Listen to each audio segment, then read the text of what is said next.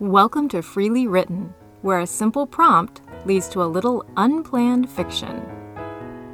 Hi friends, I'm Susan Quilty. In this bonus episode, I'll be reflecting on episodes 6 through 9 of Freely Written. Hopefully you've already listened to the stories in episodes 6 through 9.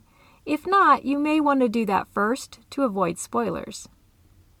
If you've been listening from the beginning, or if you follow me elsewhere, you already know that I'm the author of 5 books, including 2 standalone novels, a choose-your-own ending-style story, and my Psychic Traveler Society young adult series. You can learn more about my books on my website, susanquilty.com. As I've shared before, this podcast came together from 2 directions. On one side, I've been writing quick stories from writing prompts to share on my Patreon page. Partly to offer bonus content to my patrons, and partly because they're fun to write. On the other side, I've recently been looking into narrating audio versions of my novels, and I needed something to practice reading.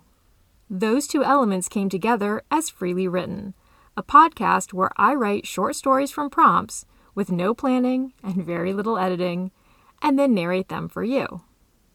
Now let's discuss the stories in episodes 6 through 9.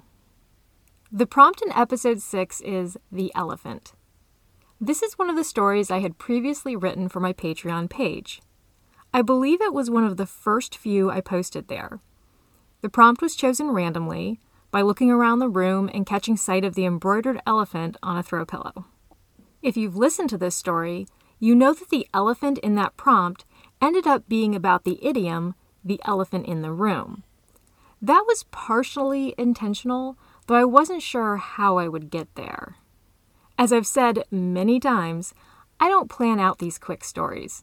However, I do take a few minutes to think about the prompt. When I thought elephant, I thought elephant in the room. So I literally began with an elephant in a room. The rest of the story, with 2 of the friends not seeing the elephant, developed very naturally along the context of that saying. It was simply a matter of making one character insist that the elephant was there until we could eventually understand what secret the elephant represented. I didn't know what that secret would be, but I figured it out as I wrote the story. Episode 7 is based on the phrase, "take a seat," which is something my friend and fellow yoga teacher Gretchen Schutte often says to take some of the mystery out of meditation. Often when people are new to meditation, they feel intimidated by the process. Gretchen eases those fears by inviting them to simply take a seat and breathe. In my story, I tried to capture that feeling through a person who is searching for something that he expects to be life-changing in a grand, mythical sense. Yet what he finds is life-changing in a quiet, but no less powerful, internal experience. The story has a vague fantasy or fairy tale setting with typical pre-industrial, medieval-ish elements. Villages that are connected through a wooded route, villagers who gather in a pub, no sign of technology, and so on. It's hard to include much world building in such a quick bit of fiction. That's where it helps to draw from elements that are already well established in a genre. This story isn't groundbreaking, but that's kind of the point. Joy can be found in simple things, like listening to a comfortable story or making time to take a seat. Incidentally, if you'd like to take a seat with Gretchen, you can learn more about her podcast and virtual yoga studio at peaceinthepause.com. Full disclosure, I teach through her virtual studio as well. On to episode 8, Creepy Ghost Lady, which is especially dear to me because it was prompted by my recent appearance on Meanwhile at the Podcast. We're over a year into the pandemic now, and I deeply miss seeing so many of my friends. Though it was over Skype, it was beyond lovely to catch up with my friends Kristen, Rodney, and George on their show, Meanwhile at the Podcast. They typically discuss comics, pop culture, fandom, and aspects of their own lives. It's a fun podcast, and I was honored to not only join them for an episode, but to also hear stories George and Kristen had written using my freely written method of starting from a prompt with little to no planning. George's story was quite moving, touching on deep emotions related to his father's current health.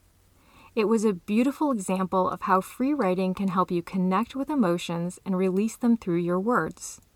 I'm genuinely touched to have helped George find that experience, and I hope he continues to use writing in this way. Kristen lightened the mood with her story. Well, maybe lightened isn't the best word, since it was an effectively creepy horror story, but we all enjoyed hearing it. Toward the end of our discussion, I asked for a writing prompt and decided to try Creepy Ghost Lady. If you listened, you know my Creepy Ghost Lady story took a less scary route, proving you can take a prompt in many different directions. If you'd like to listen to our whole discussion, it's episode 103 of Meanwhile at the Podcast, and I'll add a link in the show notes. Episode 9, A Light in the Dark, was also originally written for my Patreon page quite a while ago. I'm not sure why I decided to record it now, though maybe it's because the story has a vaguely creepy feel and I still had creepy on my mind from the previous week. Honestly, I don't remember where I came up with the prompt for this story. I remember thinking about there being a light in the dark, but I don't remember why I had the thought. Whatever prompted it, the idea of light in the darkness is endlessly fascinating. You can take that image in so many directions, from the literal to the abstract. I tried to make that sort of connection in my story, though I wanted to leave it open to interpretation. For me, the light in this story symbolizes a step toward recovery from a traumatic past. Sometimes you need to retreat into darkness after trauma, but at some point, the light begins to creep back in. When it does, you may see some things in a new light, so to speak. Maybe you took a different message from the story, and that's perfectly fine by me. Whether you're writing a story or listening to a story, you always bring a part of yourself and your experiences into that story. Well, that's a good place to wrap up my thoughts on episodes 6 through 9 of Freely Written. I hope you enjoyed listening to these stories and maybe even using the prompts to write stories of your own. I appreciate your listening and telling your friends about my podcast. If you have suggestions for writing prompts, please let me know. You can contact me through my website, susanquilty.com, or find me on social media. If you want to support me beyond listening, please check out my books or subscribe to my Patreon page. It means so much to have your support. And now, on to my typical sign-off. Until next time, try a little free writing of your own. Let go of any planning and see where your imagination takes you.